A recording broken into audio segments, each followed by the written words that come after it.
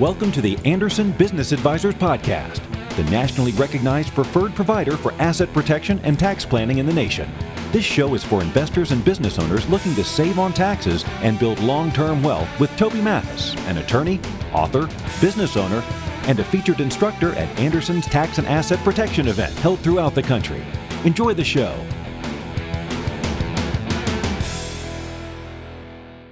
All right, guys, you are watching Tax Tuesdays. Hopefully you're able to hear us loud and clear. Hey, Jeff. Hey, Toby. Hey, so we were just playing around with computers. So we're live streaming this one out to the YouTube world, in addition to doing our normal, what would you call it? Broadcast. Yeah. There we go. Broadcast. One of those words. Jeff here is in the middle of tax season. 2 more weeks to go, right? 3 weeks. 3 weeks? 2 more weeks to go. And then that extra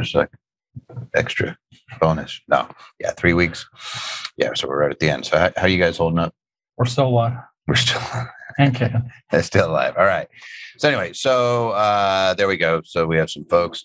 Hey, tell me where you're at. Somebody wrote Florida right away. Tell me where you're at so we can kind of see where everybody is. We have hundreds of people applying into the room. We want to see where everybody's at. If you're on YouTube, you could still do it in the chat. Matthew or Ander, how are you guys doing that?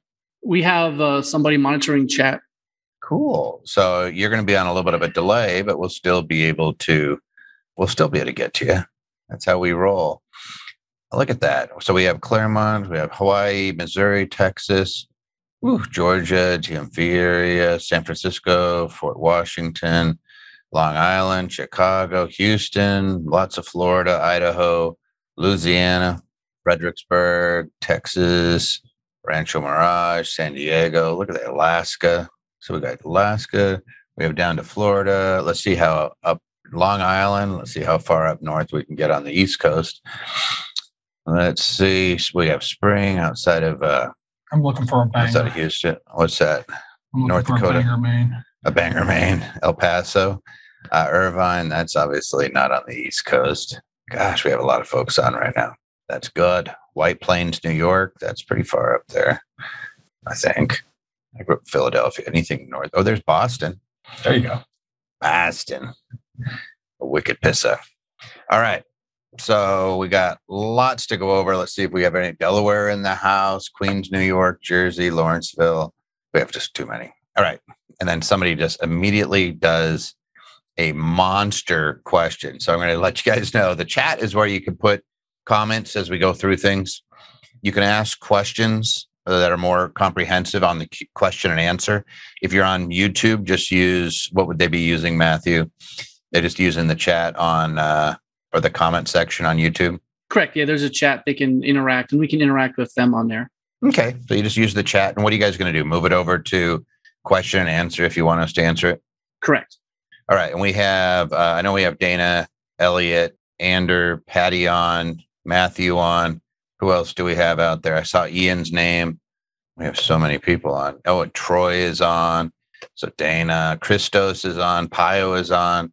So you got a bunch of, you got tax attorneys, you got CPAs, you got EAs, you got a bunch of talent on to answer your questions. So if you have a question to ask, this would be the day to do it because you have a whole bunch of people there getting on here. Can you type reporting earnings from Venmo, Cash App? Okay, we'll talk about that stuff later. All right, what else we got? If you have questions during the, when we're not doing the Tax Tuesday, we do it every 2 weeks, every other Tuesday. What you do is email it in to taxtuesday@andersonadvisors.com. My little pillow was crooked and it was going to drive me crazy, so I had to go resituate it. You feel like you're sliding. I was like, let's see. So we have Tax Tuesday to Anderson Advisors, and you could absolutely pop it in there. And we'll make sure that we get to you, which will be fun. And what else we got? Hey, this is fast, fun, and educational. We just want to bring you guys some tax knowledge to the masses. That's what I like to say. All right. So here's the questions we're going to be going over today. This is an interesting one. Is the Form 1031 option applicable on personal use property in case the same property is sold less than 2 years of use by the owner? So we'll get into what that means. I know why they're doing it. I can see just by that 2 years. And we'll discuss the different options. What are some things one needs to know to do with about taxes in reference to real estate. Like, who would you get a 1031 exchange from when you're getting ready to sell a property? I'd like a 1031 exchange and price. I have an S Corp and wanted to know if I'm just teasing, of course. I think I'm funny. I have an S Corp and wanted to know if there are any tax advantages to buying real estate business to grow my S Corp. Is it more worthwhile creating another S Corp instead of buying another to add my S Corp? Well, I don't know. Actually, maybe that one's confusing to me. We will dissect that one. Jeff, you're going to have to answer that one. I don't get it. I have a second home in my personal name in a different state. It has appreciated. If I sell the property, how would it be taxed? Good question. I have a client that purchased a home in 2016, lived in it for 4 years, and in 2020, they rented it to a friend. On their taxes, they reported that year of rental, which they didn't gain anything from. They want to sell it and help their daughter get into a new place. They don't want to pay capital gains on the property. What would be the best course of action? We got good news for you. I invested in real estate syndication with the SDIRA, which stands for a self-directed IRA, traditional IRA account. The account is soon to be extinct. We'll see what passes. The account is deferred tax account. I receive K-1 showing income. I'm told I have to pay UBIT now, unrelated business income tax. Do I also pay taxes when I take a distribution? Wouldn't that be double taxing or double taxation? So we'll answer that one. I plan to purchase rental property with a loan with option to occupy several weeks out of the year. So you're going to buy a rental property and they want to stay in it. Is it better to rent entirely or purchase a secondary home? If I am to use it as rental only, how much travel expense am I allowed? Am I allowed to write off travel the year prior, as it took time and several tries to actually obtain a property? I just grab the stuff when they mail it in. So sometimes it's not me writing these out. Sometimes they're a little butchered on the good old fashioned grammar. Can my business pay 100% of my tuition for advancing my career? If yes, how do I set it up? With our C Corp, would it be best to pay us a minimum reasonable salary and supplement our personal income with dividend payouts, assuming that dividends are taxed at a lower rate, not subject to self-employment tax? So we'll talk about that. Considering investing in real estate with the associated deductions to offset some of the 2021 year period to capital gains. May the purchase of the real estate occur prior to filing deadline 2020 to offset gains made in 2021, or needs to occur the same year? We'll decipher that. Again, some of these, the writing's a little bit clunky, but we'll get and distill it down to its essence and then talk about the rules. I am looking to domesticate my LLC from Nevada to Wyoming. I have previously done a flip in the LLC. Is it okay to move to Wyoming as a standalone entity? Is my anonymity already shot? ? Good question. We'll answer that. With all the proposed tax changes under this administration, are there any moves that we should be making now? That's what I'm going to say. Be made now. That should be made now. Actually, they're better. Are there any moves that should be made now? That's actually all right. Yeah, we'll get into it. I'm losing my. Are you not used to reading clear grammar? Yeah, I'm always trying to figure out what they're doing. So it's always fun. All right. You guys, I see a couple of you guys. Yeah, just reach it if you're having any issues with the Zoom, and these guys will help you troubleshoot it. Zoom, like all the online platforms, sometimes can do some funky things. And there's some easy workarounds, so we'll help you with it. And our guys are already jumping on. I could see them typing away and answering questions. And some of these are like, that's a 7-part question right there that Elliot is working away at. So that's awfully nice. All right. Is the Form 1031 option applicable on personal use property in case the same property is sold less than 2 years of use by the owner? Jeff, what say you? Well, I got to get something off my chest. It's not Form 1031. It's Section 1031 of the IRS code. There is no Form 1031. Yeah. This option is not applicable to personal property or personal use property, such as your primary residence or second home, unless you convert that property into some type of investment property, rental property, or so forth. So you could do that, live in it for And I'll go ahead and jump to the second part of the question. If it's sold less than 2 years of use by the owner. So we have really kind of two issues here. We need to make an investment property. You'd be able to use 1031. And then the 2 years we're talking about Section 121 exclusion of excluding gain on the sale of your primary residence. If you have less than 2 years living there, there's a few exceptions. One is active duty, being deployed. One is you were forced to move, relocate because of your job. Health or extraordinary circumstances. So if you've had, like, if COVID's hit your family, kids is sometimes, like, they've actually done that where somebody had a smaller house and they had twins, then you could use a portion of the capital gain exclusion. And the way it works is I have to live in it 2 out of 5 years. If I lived in it 1, I would get 50% of the capital gain exclusion, which means for a single person, it's $250,000. For a married couple, it's $500,000. And that means you lived there and owned it. So you would get 50% of whatever that amount is. So if you're a married couple, you get a $250,000 exclusion, not 50% of the capital gains. You actually get that big chunk of exclusion. So if the property went up $100,000, you wouldn't have to pay any tax on it. It's not that you get 50% of the 100. So what I think I do here depends on how much gain I'm looking at. You've only held it for less than 2 years. So if the gain's material, I think I consider turning it into a rental property for a year and then selling it. Yeah, it really depends on also whether you qualify under 121 as one of the other circumstances. It's not horrifically difficult to qualify for the partial use of the exclusion. It's under 26 USC 121. So you can go look at section 121. Jeff is right. It's not form 1031. It's a section. So it's actually a code section. So it's Internal Revenue Code 1031. It's only for real estate and it's only for investment properties, and it has to go name to name.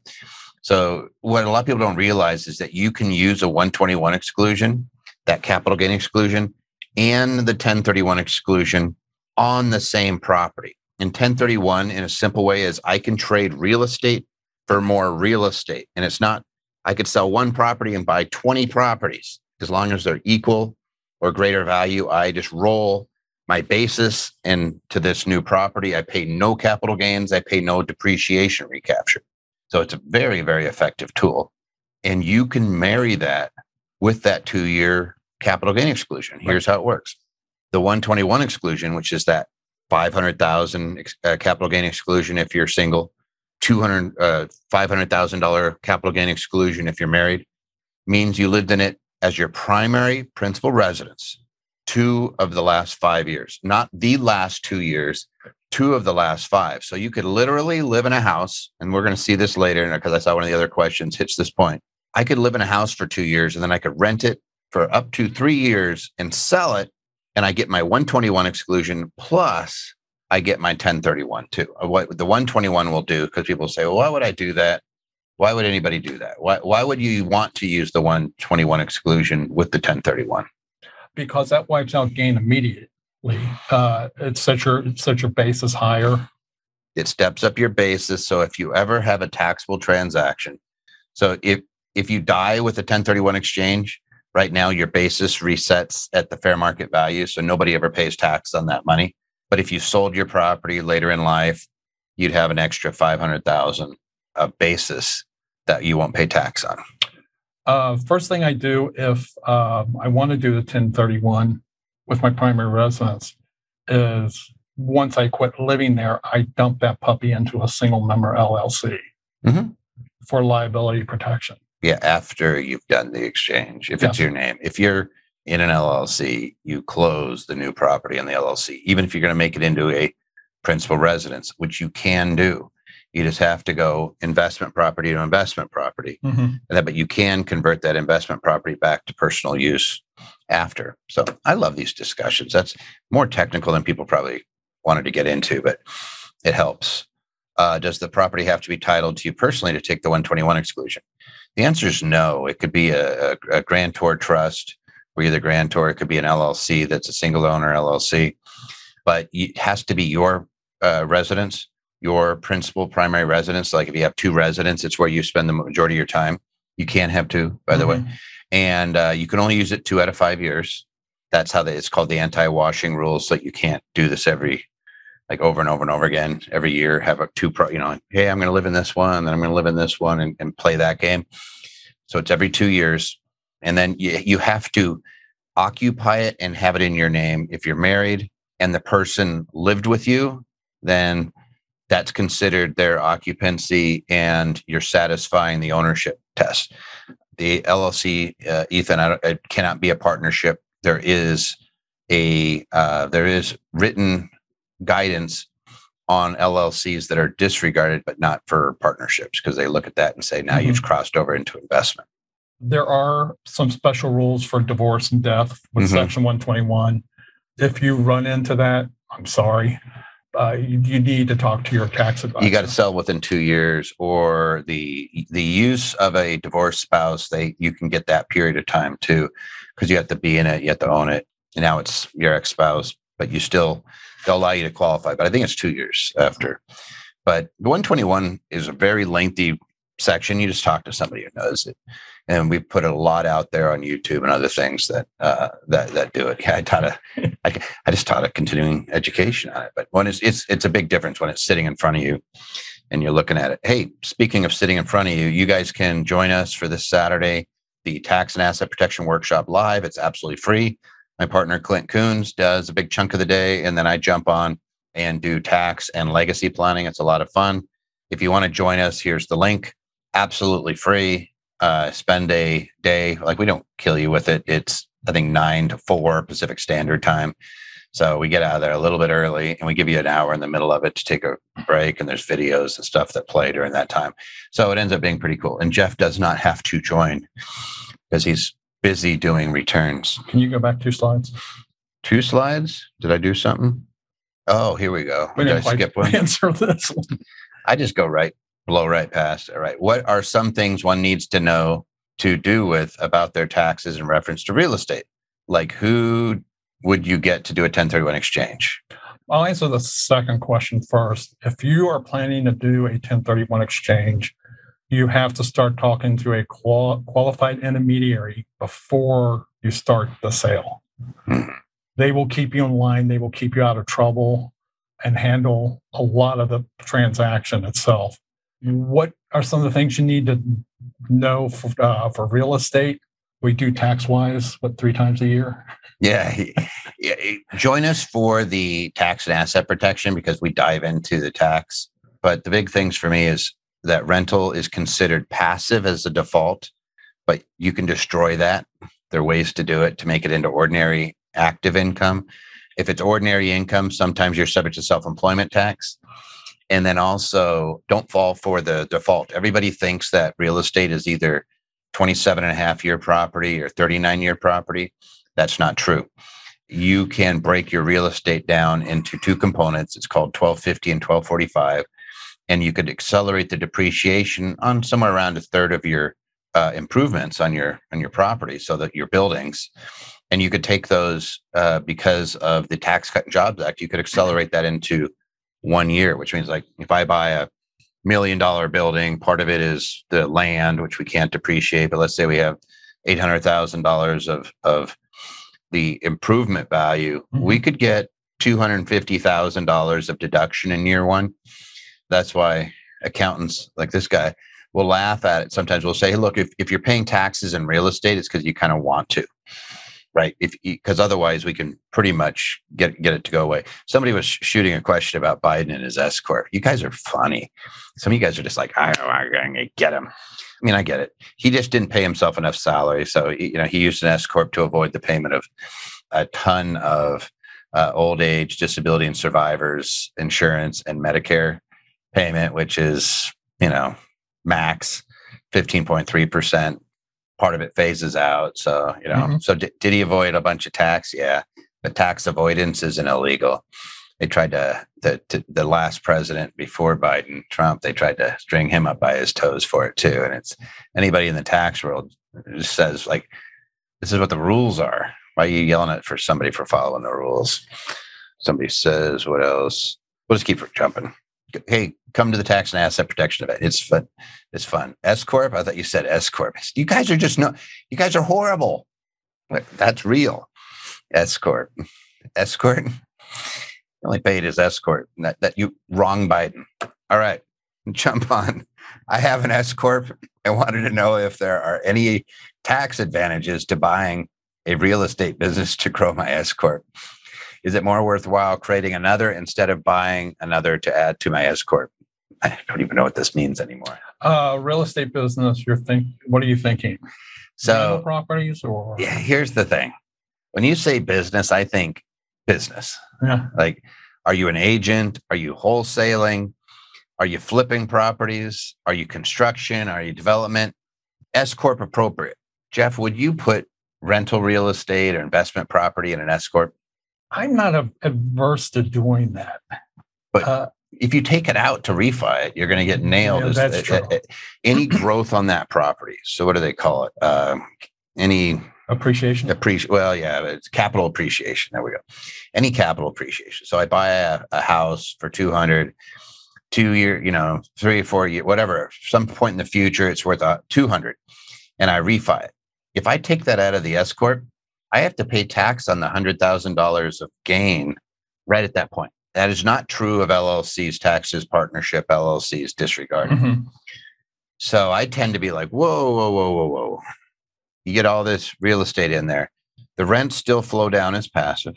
If you sell it, it's still capital gains. But if you pull it out of the S Corp, which you're going to have to do if you're going to do a refi, you could see, somebody said, I love the chat. The chat, you guys, I'm like watching you guys, and I see you, David. I see you. But anyway, you got to be careful. You got to be careful because you can have that. And depending on what your S corporation is already doing, it because it sounds like you want to add to your S corporation, you got to make sure you have the proper liability protection. You don't want to mix other business assets with maybe real estate assets.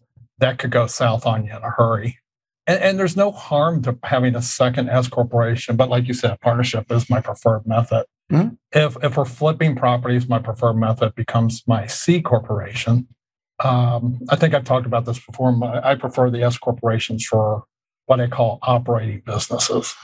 If you're a construction company and you're flipping houses constantly, you're doing 4 or 5 a year, I don't mind an S corp if that's how you make your living and you're going to take the money out.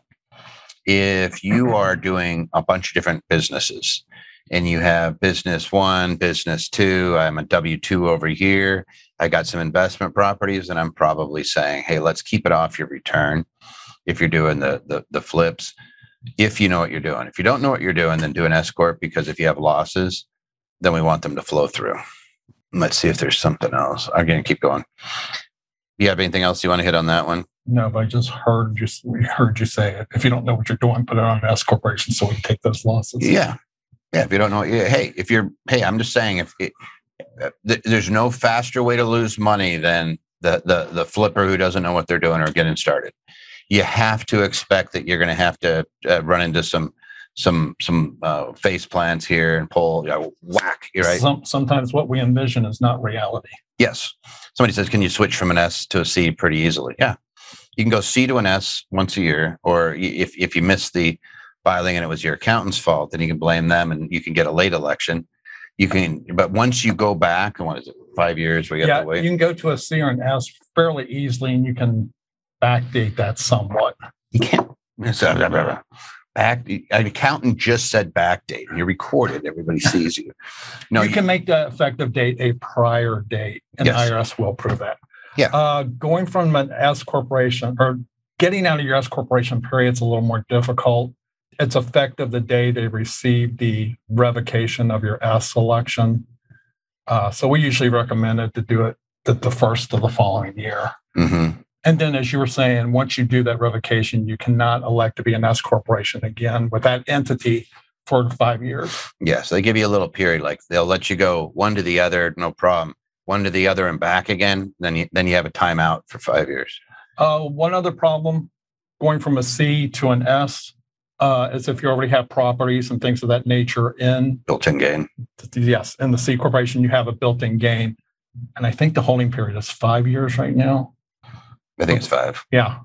In other words, if you sell a property that you had in your C corporation that had already appreciated in value, you sell it in your S corporation, you could pay building gains tax on that. You could pay tax at the corporate level. In other words, Yes. they say, hey, I have a same scenario, $100,000 property. It's in a C corp. It goes up to $500,000. I make an S corp election and sell it. That $400,000 doesn't flow to me as capital gains at that point. Mm-hmm. It's going to be in a C corp. It's going to be taxed at the C corp level. And actually, that's different, right? Would it be taxed appreciated assets in a C corp? We might have an issue. Yes, but Yeah. not the 721. 721 is hot assets. We're not going to go into that. Right. But yeah, so just keep in mind, if you're going to change your C corporation that has appreciated property, change that into an S corporation, that there may be some issues. Just talk to your accountant and say, hey, this is what I plan to do. And just make sure that you got somebody to blame if things go wrong. Okay, absolutely. That's what I always say is you got blame insurance when you use your professionals. Just make sure it's in writing. Yeah, I see this. I have a second home in my personal name in a different state. It has appreciated. If I sell the property, how would it be taxed? It would be taxed. The entire gain would be capital gain. There's no 121 exclusion. There's no 1031 unless you make it a rental property first. Mm-hmm. So your gain is going to be taxed at the federal level, and it's also going to be taxed in the state that it's in. Mm-hmm. You're also going to be taxed in the state you reside in, but you're not going to pay the same tax twice between the two states. Yeah. So you have this, like, technically, let's say I have a second home in personal name, different state. That's personal property. It's not investment property. If you make it rental and you turn it into a rental, which could be done with as little as more than 14 days of rental, then you could 1031 it and roll that basis into something else. If you have used it as your primary residence at 2 of the last 5 years prior to that sale, then you could potentially get the basis stepped up on that and the 1031 exchange at the same time, like we talked about earlier. Or if you didn't need it, you could just do it as capital gains. But keep in mind that if you use it as investment property at all, more than those 14 days or more than 10% of the total, no, we don't have to worry about that. It's just more than 14 days. You have depreciation recapture, period. Whether you took it or not, the IRS makes you recapture it no matter what. The other thing I've been asked is, well, can't I just make my second home my primary residence? It's not that easy. Mm-hmm. No, you have to, they have a bunch of tests. Yeah. You got to have your driver's license there. They're going to be looking at where you vote, where your kids go to school, where you're using the most utilities, all that stuff. Right. And they're going to be counting the number of days also that you live in that house. They do that. Do. All right. So we've talked about hot assets and escorts. Yes, Julie, we're aware of that. That's actually a term, hot assets in the accounting world. They all get excited because it means it's going to be ordinary income, which we all go, oh my God, there's going to be ordinary income. Yeah. Anyway, the way it sounds more exciting now that I say it out loud, it doesn't sound that exciting. Questions. Somebody says, I'm in California, have a rental. I overheard something that if I move out of state, then sell, California claws back the capital gains. Is this correct? Yeah. In fact, they do it even if you 1031 exchange, you have to keep track of the gain. There's a great case, I think it's Hyatt v. Commissioner, where the guy moved out of California, moved to Vegas, and they actually deployed agents here and violated his civil rights. He won, got this huge judgment against him. It goes to the Supreme Court. They win, but then they had some limitation on him. It wasn't complete immunity, but they had like a $50,000 cap on damages against the agents, even though they broke into the guy's house and violated his civil rights. Long story short, it was all about gains that occurred while he lived in California. And then he moved and he had this big mass of like 30 million or some massive amount of sale. And California wanted its piece. He probably spent more in legal fees than just paying the tax, but that's what they do. It's absolutely, they're vampires. They just suck your blood until you're like, Once you become a resident of California, you can never leave. Yeah, and they literally, if you do a 1031, that's why you use a qualified intermediary. That qualified intermediary is going to track what that gain was in California. And if you sell at any point in the future, California that's going to be taxable in California. Isn't that wild? makes me not want to live in California. No offense. I love California. It's expensive. But I just don't know. It's a cost benefit. All right. I have a client that purchased a home in 2016. Okay. So it's a financial person, lived in it for 4 years. And in 2020, they rented it to a friend. On their taxes, they reported that year of rental. Perfect. Which they didn't gain anything from, probably because you had depreciation. They want to sell it and help their daughter get a new place. They don't want to pay capital gains on the property.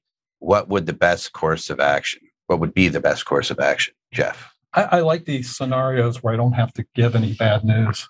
Yep. Everything's perfect. Renting to a friend doesn't matter. It's not, we're assuming they were paying fair market value. I think I 1031 that property, just my opinion, get a new property and put my daughter in the new property. Or no, what are you going to do? I was going to rent to her for a year and then sell it to her. It's already an investment property. So you have 4 years. You have, what year is it right now? So they lived in it for 4 years till 2020. Mm-hmm. In 2020, they rented it to somebody else. Now we've had another year. They have one more year to use 121 exclusion.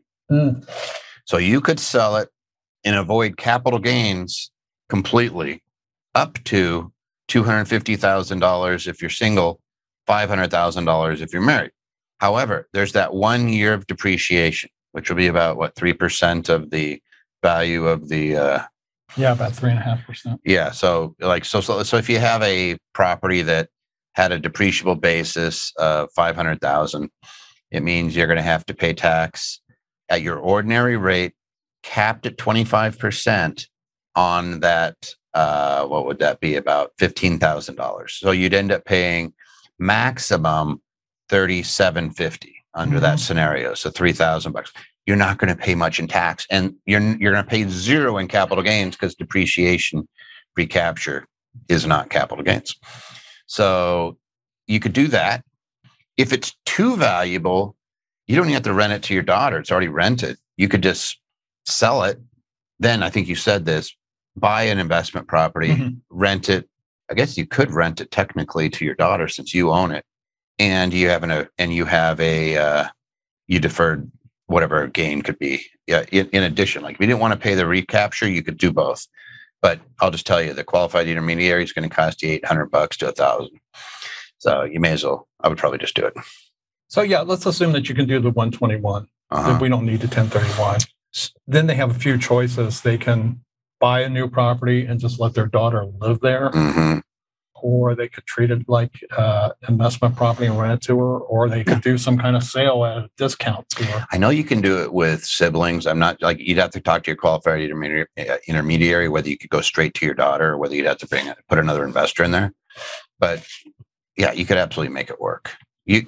If you choose to pay the tax, it's because you are agreeing to pay the tax. If you want to avoid it, you have means to avoid it. Yeah, 100%. Somebody was asking about the, and I missed it. It was both on the question answer and in the chat on the Biden proposals. I'm just going to go back to this real quick and talk about the IRA just for a second. That there is a proposal in the Ways and Means, and it's showing up in the text of some of the bills that are being bounced around. Nothing's been passed yet, but they want to do away with self-directed IRAs buying private placements or owning LLCs. And there's a ton of these. They called it a checkbook LLC, and you're going to have 2 years to liquidate. So like you're going to have tax hit all over the place on people because there's folks with millions of dollars in their IRA that are held in private placements, and they're just going to get hammered. I don't think that's going to make it through. I think that's a big boogeyman, scary tactic to get them to agree to other things and basically say, that's so scary. What can we do to avoid it? Oh, you can disagree to this and this. So I always look at it saying, is it tactic or is it reality? That would be vicious if it is reality. And as far as workarounds, there's really not a ton. There's going to be tax mitigation strategies. So when you get hit with that, you're going to do it. Maybe you're going to try to do it before the end of the year. But it's it's not pretty. Yes, they are looking at that, and they would take away a lot of those benefits. In fact, this is timely. I didn't realize this was the next question. So this is the exact point that they're trying to attack. They don't like what they perceive as rich people investing their retirement accounts and blowing them up really big. So they have the PayPal guy that invested in early shares for pennies in his Roth IRA and ends up making, I think it was billions with the B of dollars in his Roth IRA that is exempt from ever being taxed. So what Congress is doing is saying, we don't like that. We don't want rich people having money in retirement accounts. In fact, we're only going to let you have $10 million in a retirement account, period. If you get above that, you have to distribute 50% of it every year until you're back down there. So it's crazy. Let's do this one. Invested in real estate syndication with a self-directed IRA, traditional IRA account. That's just a fancy way of saying I invested in real estate in my IRA. The account is deferred tax account. Yep. So it's a traditional IRA. I received a K1. That's from the syndication. You didn't get it from your IRA. You got it from the syndication. So the IRA received a K1 showing income to the IRA. Now they're saying UBIT, which is interesting. I wonder what the syndication is. And do you have to pay taxes on it, even if you take a distribution out? Jeff? Yeah, I found this odd too. A real estate syndication is usually rental property, and that is not UBI. But what I bet this is not UBI, but DFI. Yeah, unrelated debt finance income. Yes. So IRAs are subject to both UBIT and the tax for, well, I guess the DFI is also considered UBIT, isn't it? Yep. It's going to be taxed. Technically. Yeah. So it's going to be taxed. But it is different. So the easiest way to think about this, if I have a McDonald's in an IRA, I'm competing with for-profit businesses. It says the IRA doesn't get an upper hand. The IRA has to pay tax if it runs the McDonald's. If it owns McDonald's as a passive investment, like the shares in a big company, and it's getting dividends, then that's okay. But if it's actively doing stuff, it doesn't like it. So you're okay to be doing rental property. You can own a syndication. The problem is IRAs cannot have debt. If it does have debt, in other words, it's borrowing to buy an asset, then what the portion of that debt to the asset is the portion of that income that you have to pay tax on. So if I have, let's say I have a property and I put down 50%. And so let's say it's $2 million property and it makes $100,000 a year that it kicks down. Of that $100,000 of profit, after depreciation and everything else, and don't play like let's just say it did do that. It made $100,000. 50% of it would be taxable as DFI or UDFI because 50% was generated by the leverage. You know what doesn't pay this, by the way? What type of entity could they have done it instead of the traditional IRA? 401k. 401ks do not pay debt finance income, so you do not pay tax. So you could have a 401k and an IRA. IRA pays the tax, 401k doesn't. You could roll the IRA into the 401k and not pay it. Problem solved. Do I also pay taxes when I take distributions? Yes, you do. Absolutely. Would that be double taxation? And the answer is no, because what the UBIT is, that unrelated business income tax is, that's a penalty tax for doing something they don't like you doing. It's a leveling of the playing field. An IRA is considered an exempt organization, a not-for-profit organization or entity. But when you participate in a for-profit business, trade or business. Somebody says, mine was in a 401k and I had to pay UBIT. Tomorrow, you do not pay, if it was debt finance, you wouldn't pay it. If it was, it's what, section 408, I want to say, but you're not subject to it. If it was UBIT in the traditional unrelated business income tax because you are running an active business, then you would. Quick example, you go to the hospital, they have the gift shop that the hospital owns. They pay UBIT on that flower shop or gift shop because it's unrelated to their. Right. No, he says they check the box in the K1. I don't care. I would say I'm not subject to it. Well, they could have been subject to the UBIT, not the DFI. Correct, but he says that he had to pay it because they checked it on there. So tomorrow, that would be something you have your accountant look at. I don't care what the syndicator does. Like, I'm going to correct it if it's wrong. I'm going to ask him to reissue it, or I'm just going to correct it. And I'm going to stand by and say, hey, this is a passive investment vehicle that owns this. This is a 401k. It is not subject to the debt finance income. Because usually what they're doing is they're saying what portion of was there debt used in it? I forget the boxes. What does it say? What's the terms on the K1 for debt that they have there? I don't know. They're all in the additional information portion anymore.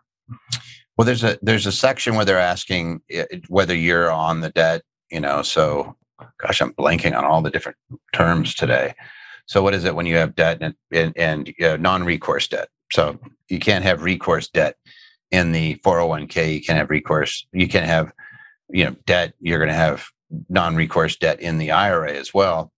But you're going to pay tax on the gains related to the income related from the debt in the IRA. You're not going to pay that in a 401k.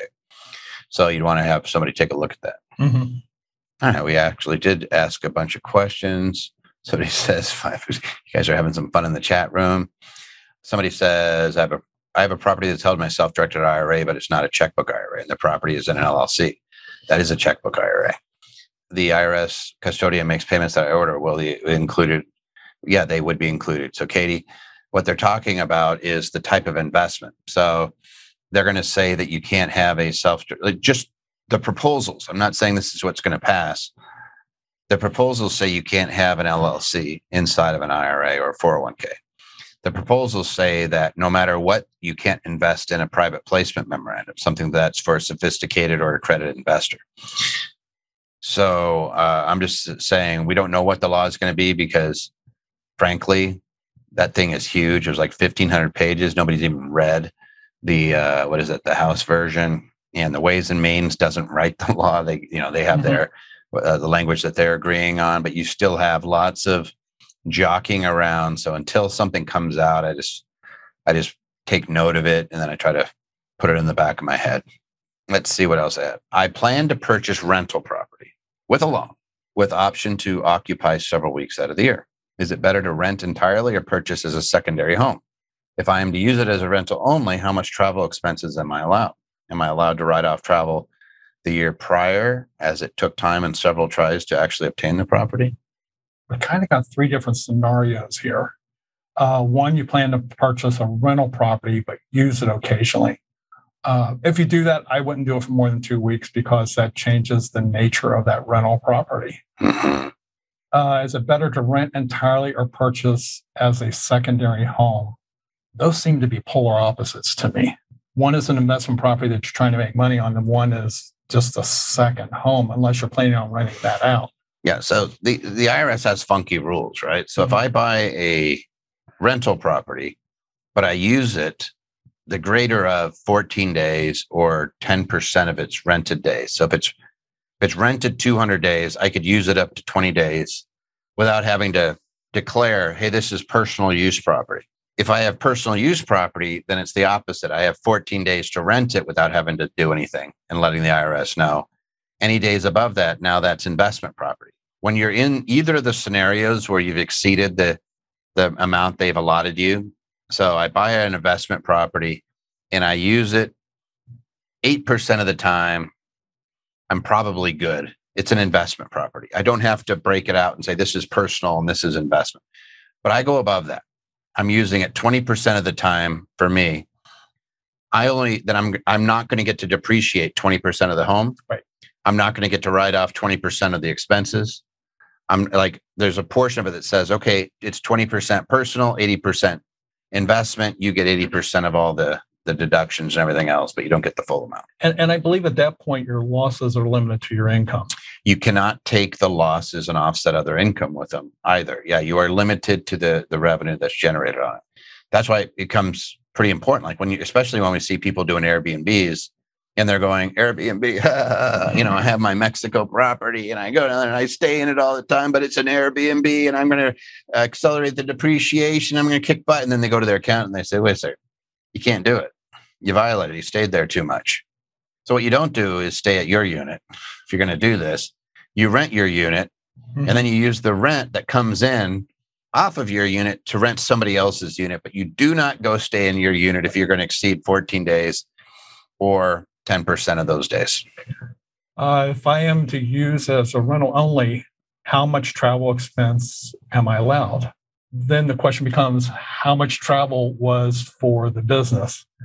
There's not a limitation on how much is allowed, but it has to be business related.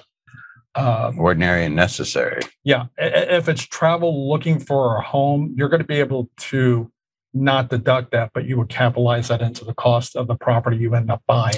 Yeah, you set up an active business, you're capitalizing it over 15 years, but they have a rule that says, hey, I can write off $5,000 of startup expense. Mm-hmm. In investments, I don't get to write off the five. I just get to throw it into the basis and I'll just not pay gain on it. Kind of a funky. You do that in a traditional business too, like dealer property. If I'm flipping property too, I'm not depreciating anything at that point. I'm just adding it into basis. Like if you were a Cadillac dealership, you don't depreciate the cars. You write them off against the revenue. Wouldn't that be cool though if you could? Oh yeah, I never saw them. I just sit them there. Hey, this is a great investment. Own a piece of a pretend car lot. All right. Can my business pay 100% of my tuition for advancing my career? If yes, how do I set it up? I think this was my favorite question. There are 3 sections of the code that deal with education expenses paid by employers. First one's Section 117, but that has to do with schools, colleges, and all paying tuition for their employees. Mm-hmm. Section 120. This isn't going to work, by the way. That's not going to work. Section 127 is the educational assistance program, where you're paying tuition for your students or for your employees and their family members. However, it has an anti-discrimination rule. You can't get all the benefit out of it.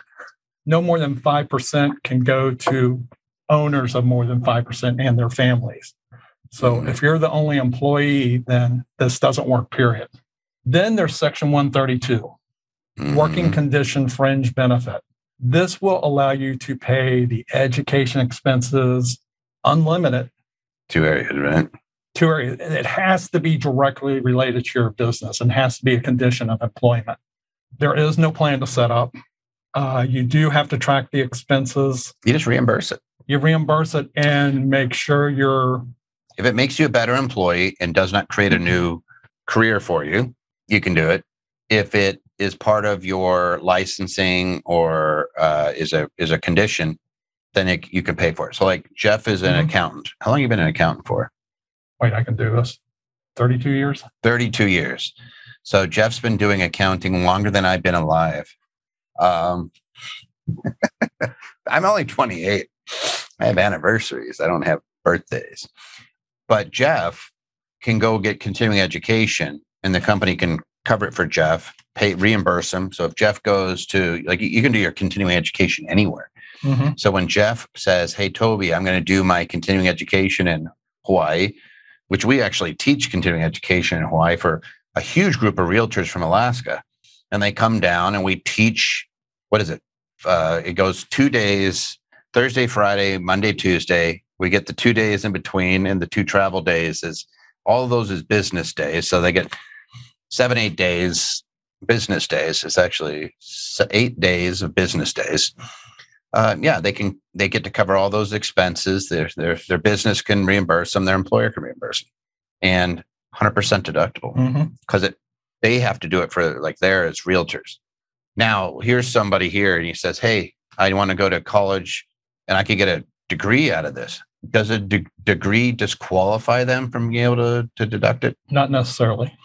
So when I was at CLU, Boeing would send all of its engineers into the MBA program and they'd be sitting in there. There was always a bunch of them. And guess what? Boeing was paying 100% of their tuition. Guess who wasn't getting his tuition covered? Me. Well, I did for a little while. I was a soccer player. But my last year, I didn't. I was like out of pocket. And I was like, meh, meh, meh, meh, meh. So they got to write it off. They didn't, business gets to deduct it. I didn't get a deduction, but I didn't make much money anyway. So didn't. Yeah, and another good example of this, the difference is I'm a medical practice. I have an LPN working for me. She wants to accomplish and get her RN. That's not changing what she does. I can totally pay for all those expenses.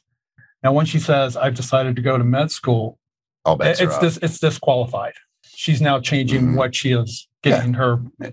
If I'm in a plumbing business and I go to accounting school and I have nothing to do with the accounting on the business, I can't write it up. But if like Jeff, if he said, hey, I want to go to law school, we probably could reimburse Jeff for law school because it's part of what we do. It's part of, and then, hey, the degree is just a bonus. So if you want to go back to law school, brother, I'll reimburse you.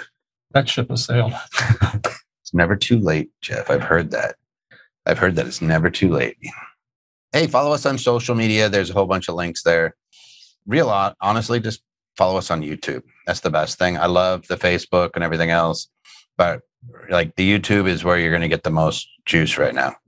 My daughter's going to law school to help me with my business. Can I write off her law school?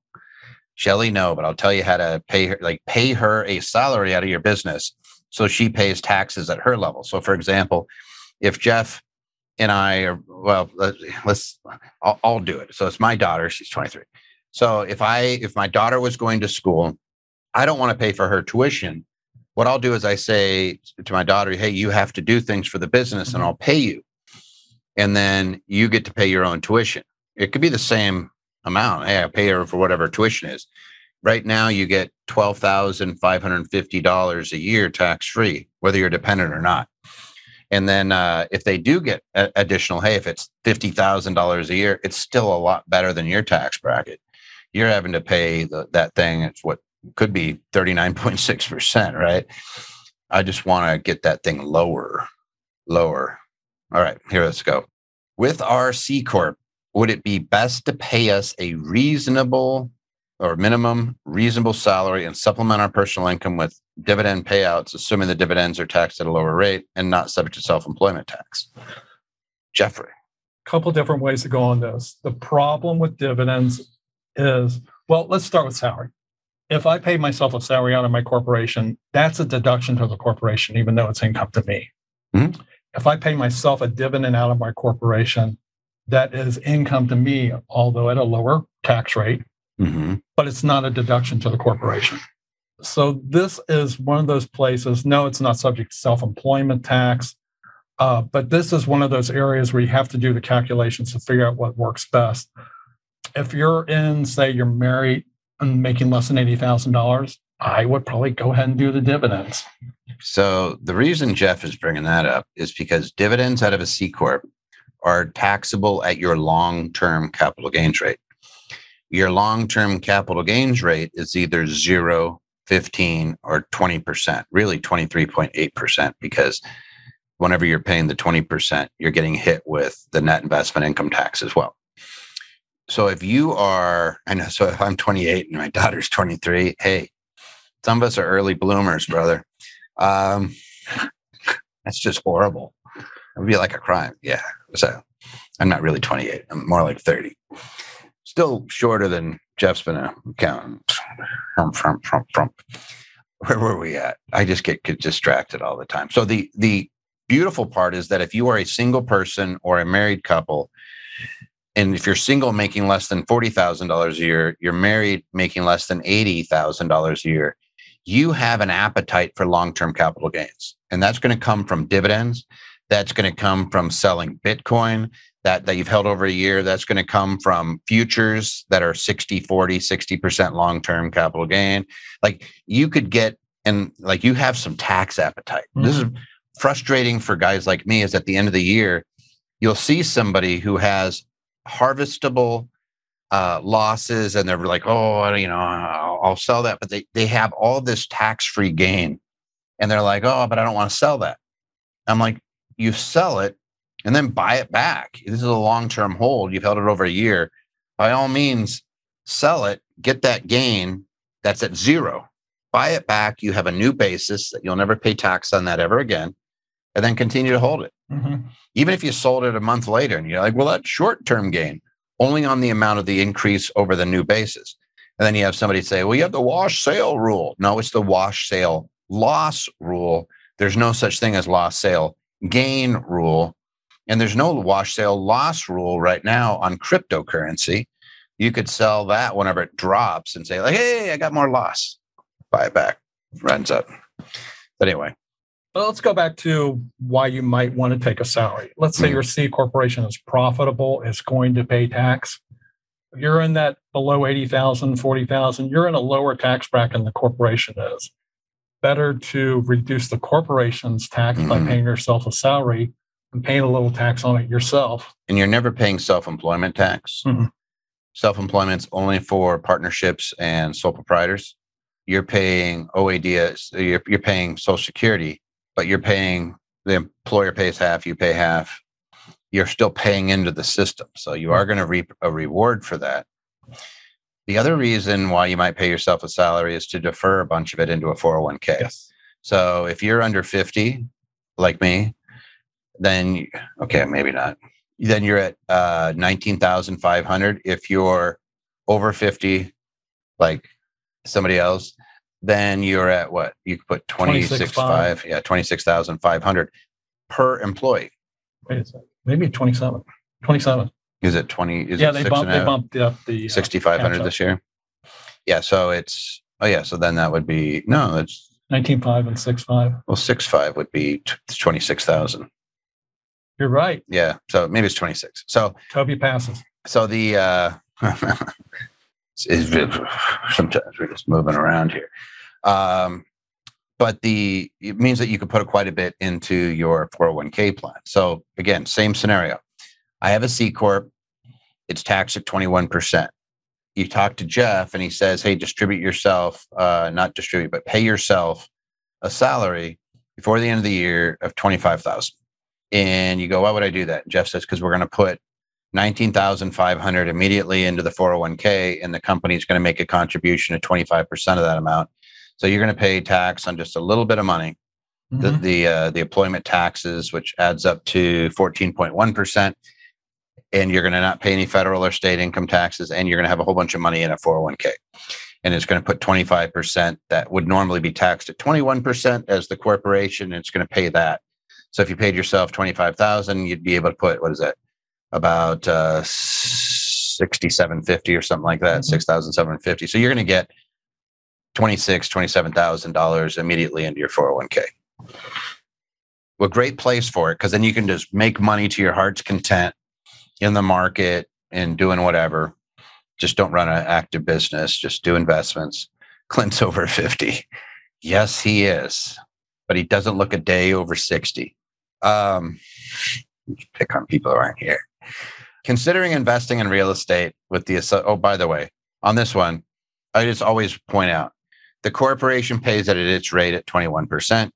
The company does not get a deduction. Like Jeff said, it's paying you out the dividend. A lot of people will just leave it in the corp. You don't have to pay it out as a dividend. So you could just say, hey, it's taxed at 21%. I now have that cash to use for other things. I'm reimbursing expenses that always come up. I'll get the money out later. I'm not in any big rush. It's just better than being taxed at my rate, especially if you're above 30. And if you have state income taxes, like in some states, it goes up to, like when we hit the 39.6, it'll be over 52, 53% again, which is just nuts, right? Can you believe that? Given half your money? Anyway, considering investing in real estate with the associated deductions to offset some of so probably to get benefits in 2021. May the purchase of the real estate occur prior to filing deadline 2022 to offset gains made in 2021. In other words, can I make investments after the end of the tax year and use them for last year? No. What you can do and I'm hobarting this one, but what you can do for 2021 is you can make tax elections up until you file your final tax return, or up until the final tax return deadline if you file it earlier. So even for last year, so let's just say this. Last year, 2020, we're doing the taxes right now. You have about 2 weeks to make a change of accounting, or 3 weeks to make a change of accounting method. So you could do a cost segregation and accelerate depreciation. You can, even if you've already filed your tax return, you could still make this change. Yes. Correct? Yes. Yeah. But if it's for anything else, hey, I want to make charitable deductions, I want to pay payroll and things like that, it needs to be done during the calendar year, with very few exceptions. Like there's HSAs, 401ks, IRAs, and things like that are up until the original deadline. There's making contributions to employee retirement from the employer up until it files its tax return. Like there's a few little things that are kind of funky, but you can't just go buy things now and use them for last year. Hey, there's YouTube. Subscribe, abalink.youtube. I see a lot of questions on Airbnb and things like that. I just put some new stuff up, went into detail.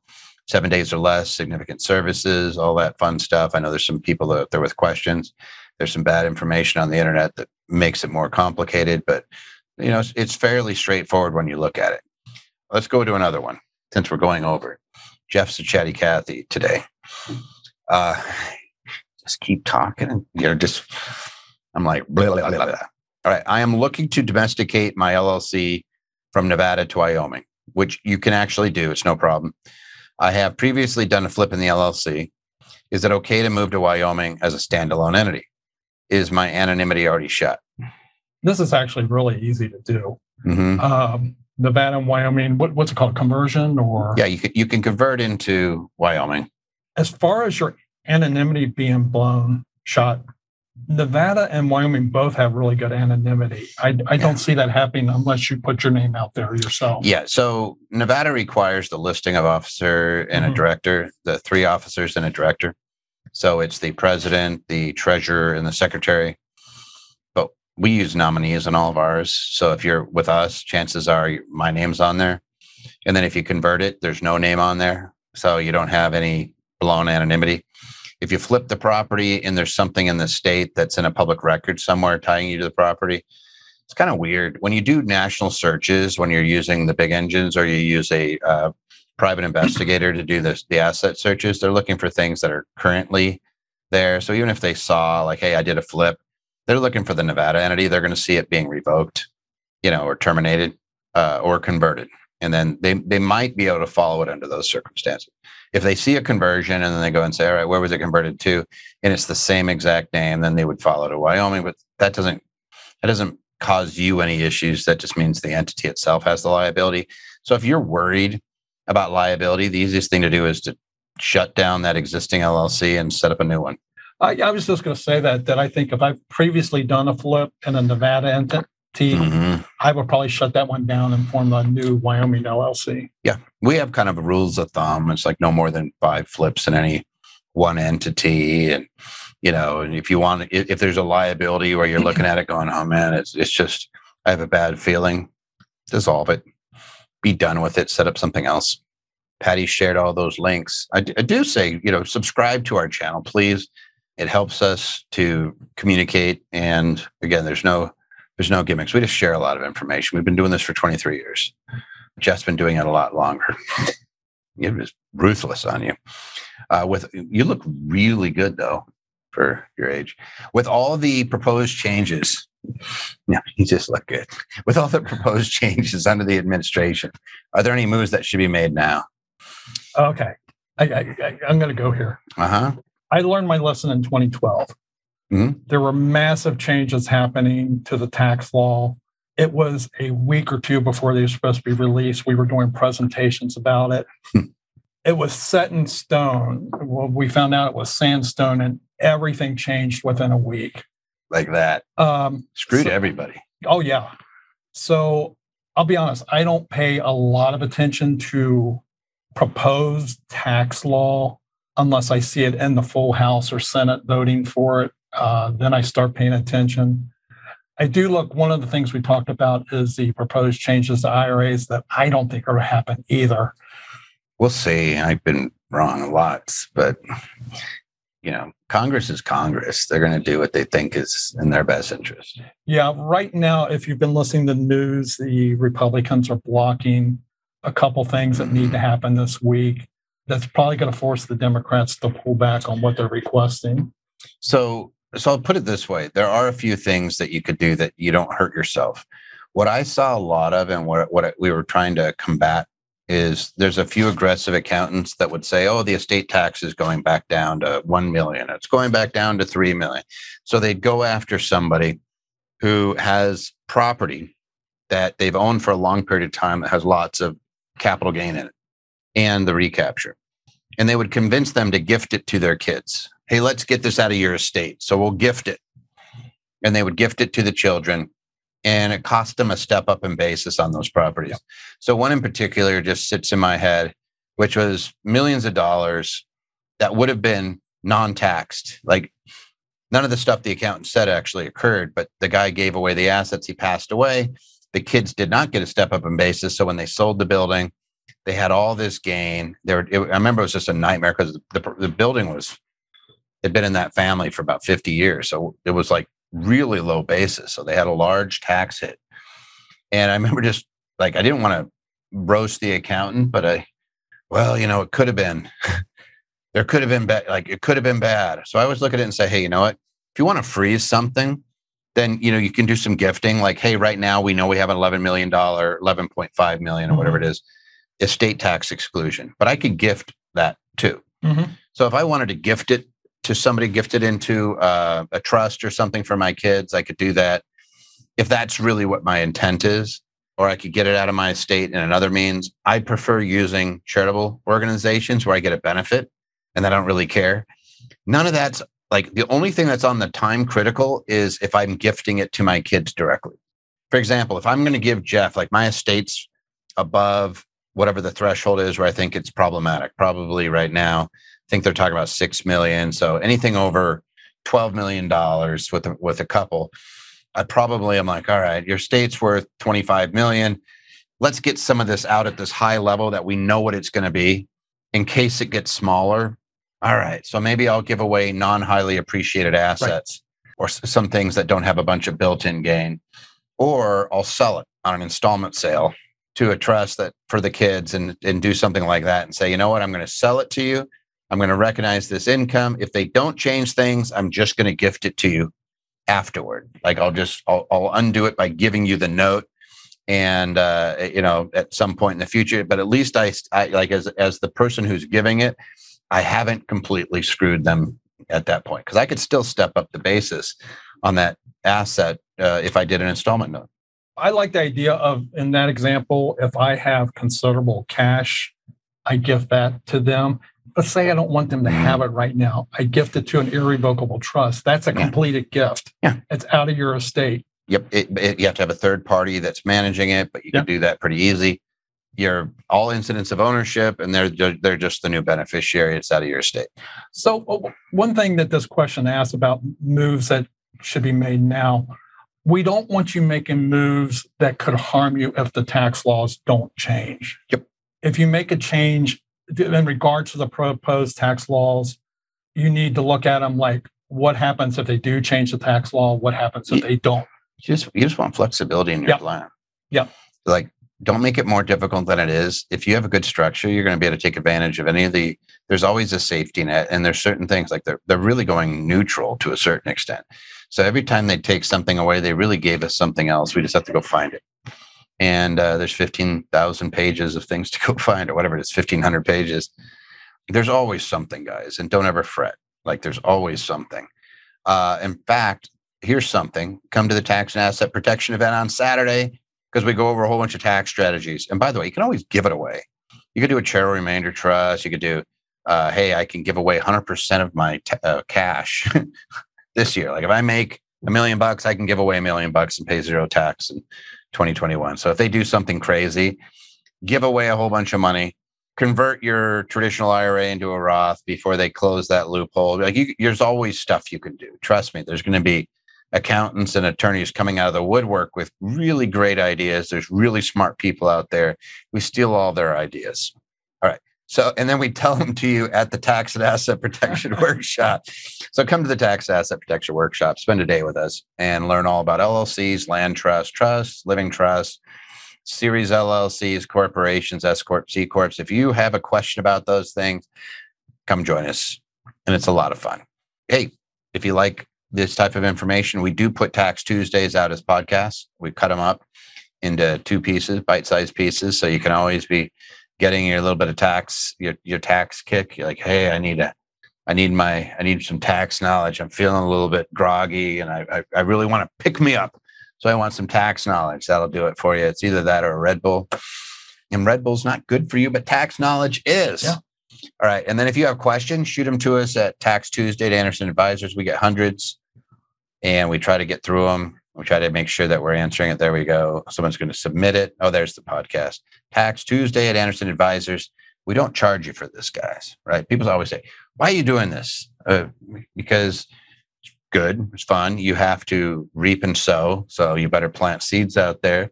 So we plant seeds with y'all And then when something comes up, hopefully you'll use us. If you don't, doesn't matter. We're giving good information out there. That's why we're broadcasting it on YouTube. You don't have to sign up. We don't need an email. This isn't we're going to market the hell out of you. We just like giving out good information.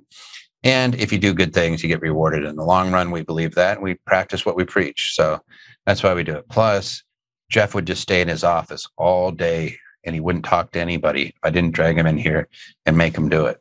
Well said. So that's it. I'm just teasing you. Hey, it's always fun to do the Tax Tuesday. We'll see you in 2 weeks. Jeff, do you have anything you want to say? 2 weeks is. Oh, you probably won't be doing it if it's. I might be. He's going to be in the middle of the tax season. I might grab. I think we were going to grab Michael. Okay. Bowman. I'll make Bowman do it with me, but we'll make sure that we get it. I was just going to come and say tired or snarky things because I'm tired and cranky. It'll be funny. He'll just keep repeating. Could you please get me your documents? Could you please get me your documents? It's in review. It's in review. That's pretty much by the end of it. That's all he's doing. No, dog food is not deductible unless you're in that profession. Can I ride off my leashes in Vegas? I won't touch it. All right, guys. We love working with you guys. Love having fun. Really appreciate it. And good luck out there, guys. We'll have until we see you again. Thanks for joining us. And thanks, Elliot and Pio and Ian and everybody else, if I'm forgetting you, because you guys just do a fantastic job answering all those questions. Yeah. Andrew, Matthew, Patty, and I'm forgetting Troy was on there. And who else? Dana was on there too at some point. So those guys just knock it out of the park. So thanks, guys, for doing all that. I appreciate you. Thank you for listening to today's podcast. Show notes for links to everything mentioned in this episode can be found on our website at andersonadvisors.com/podcast. Be sure you subscribe to our podcast. And if you are already a subscriber, please provide us a review of what you thought of this episode.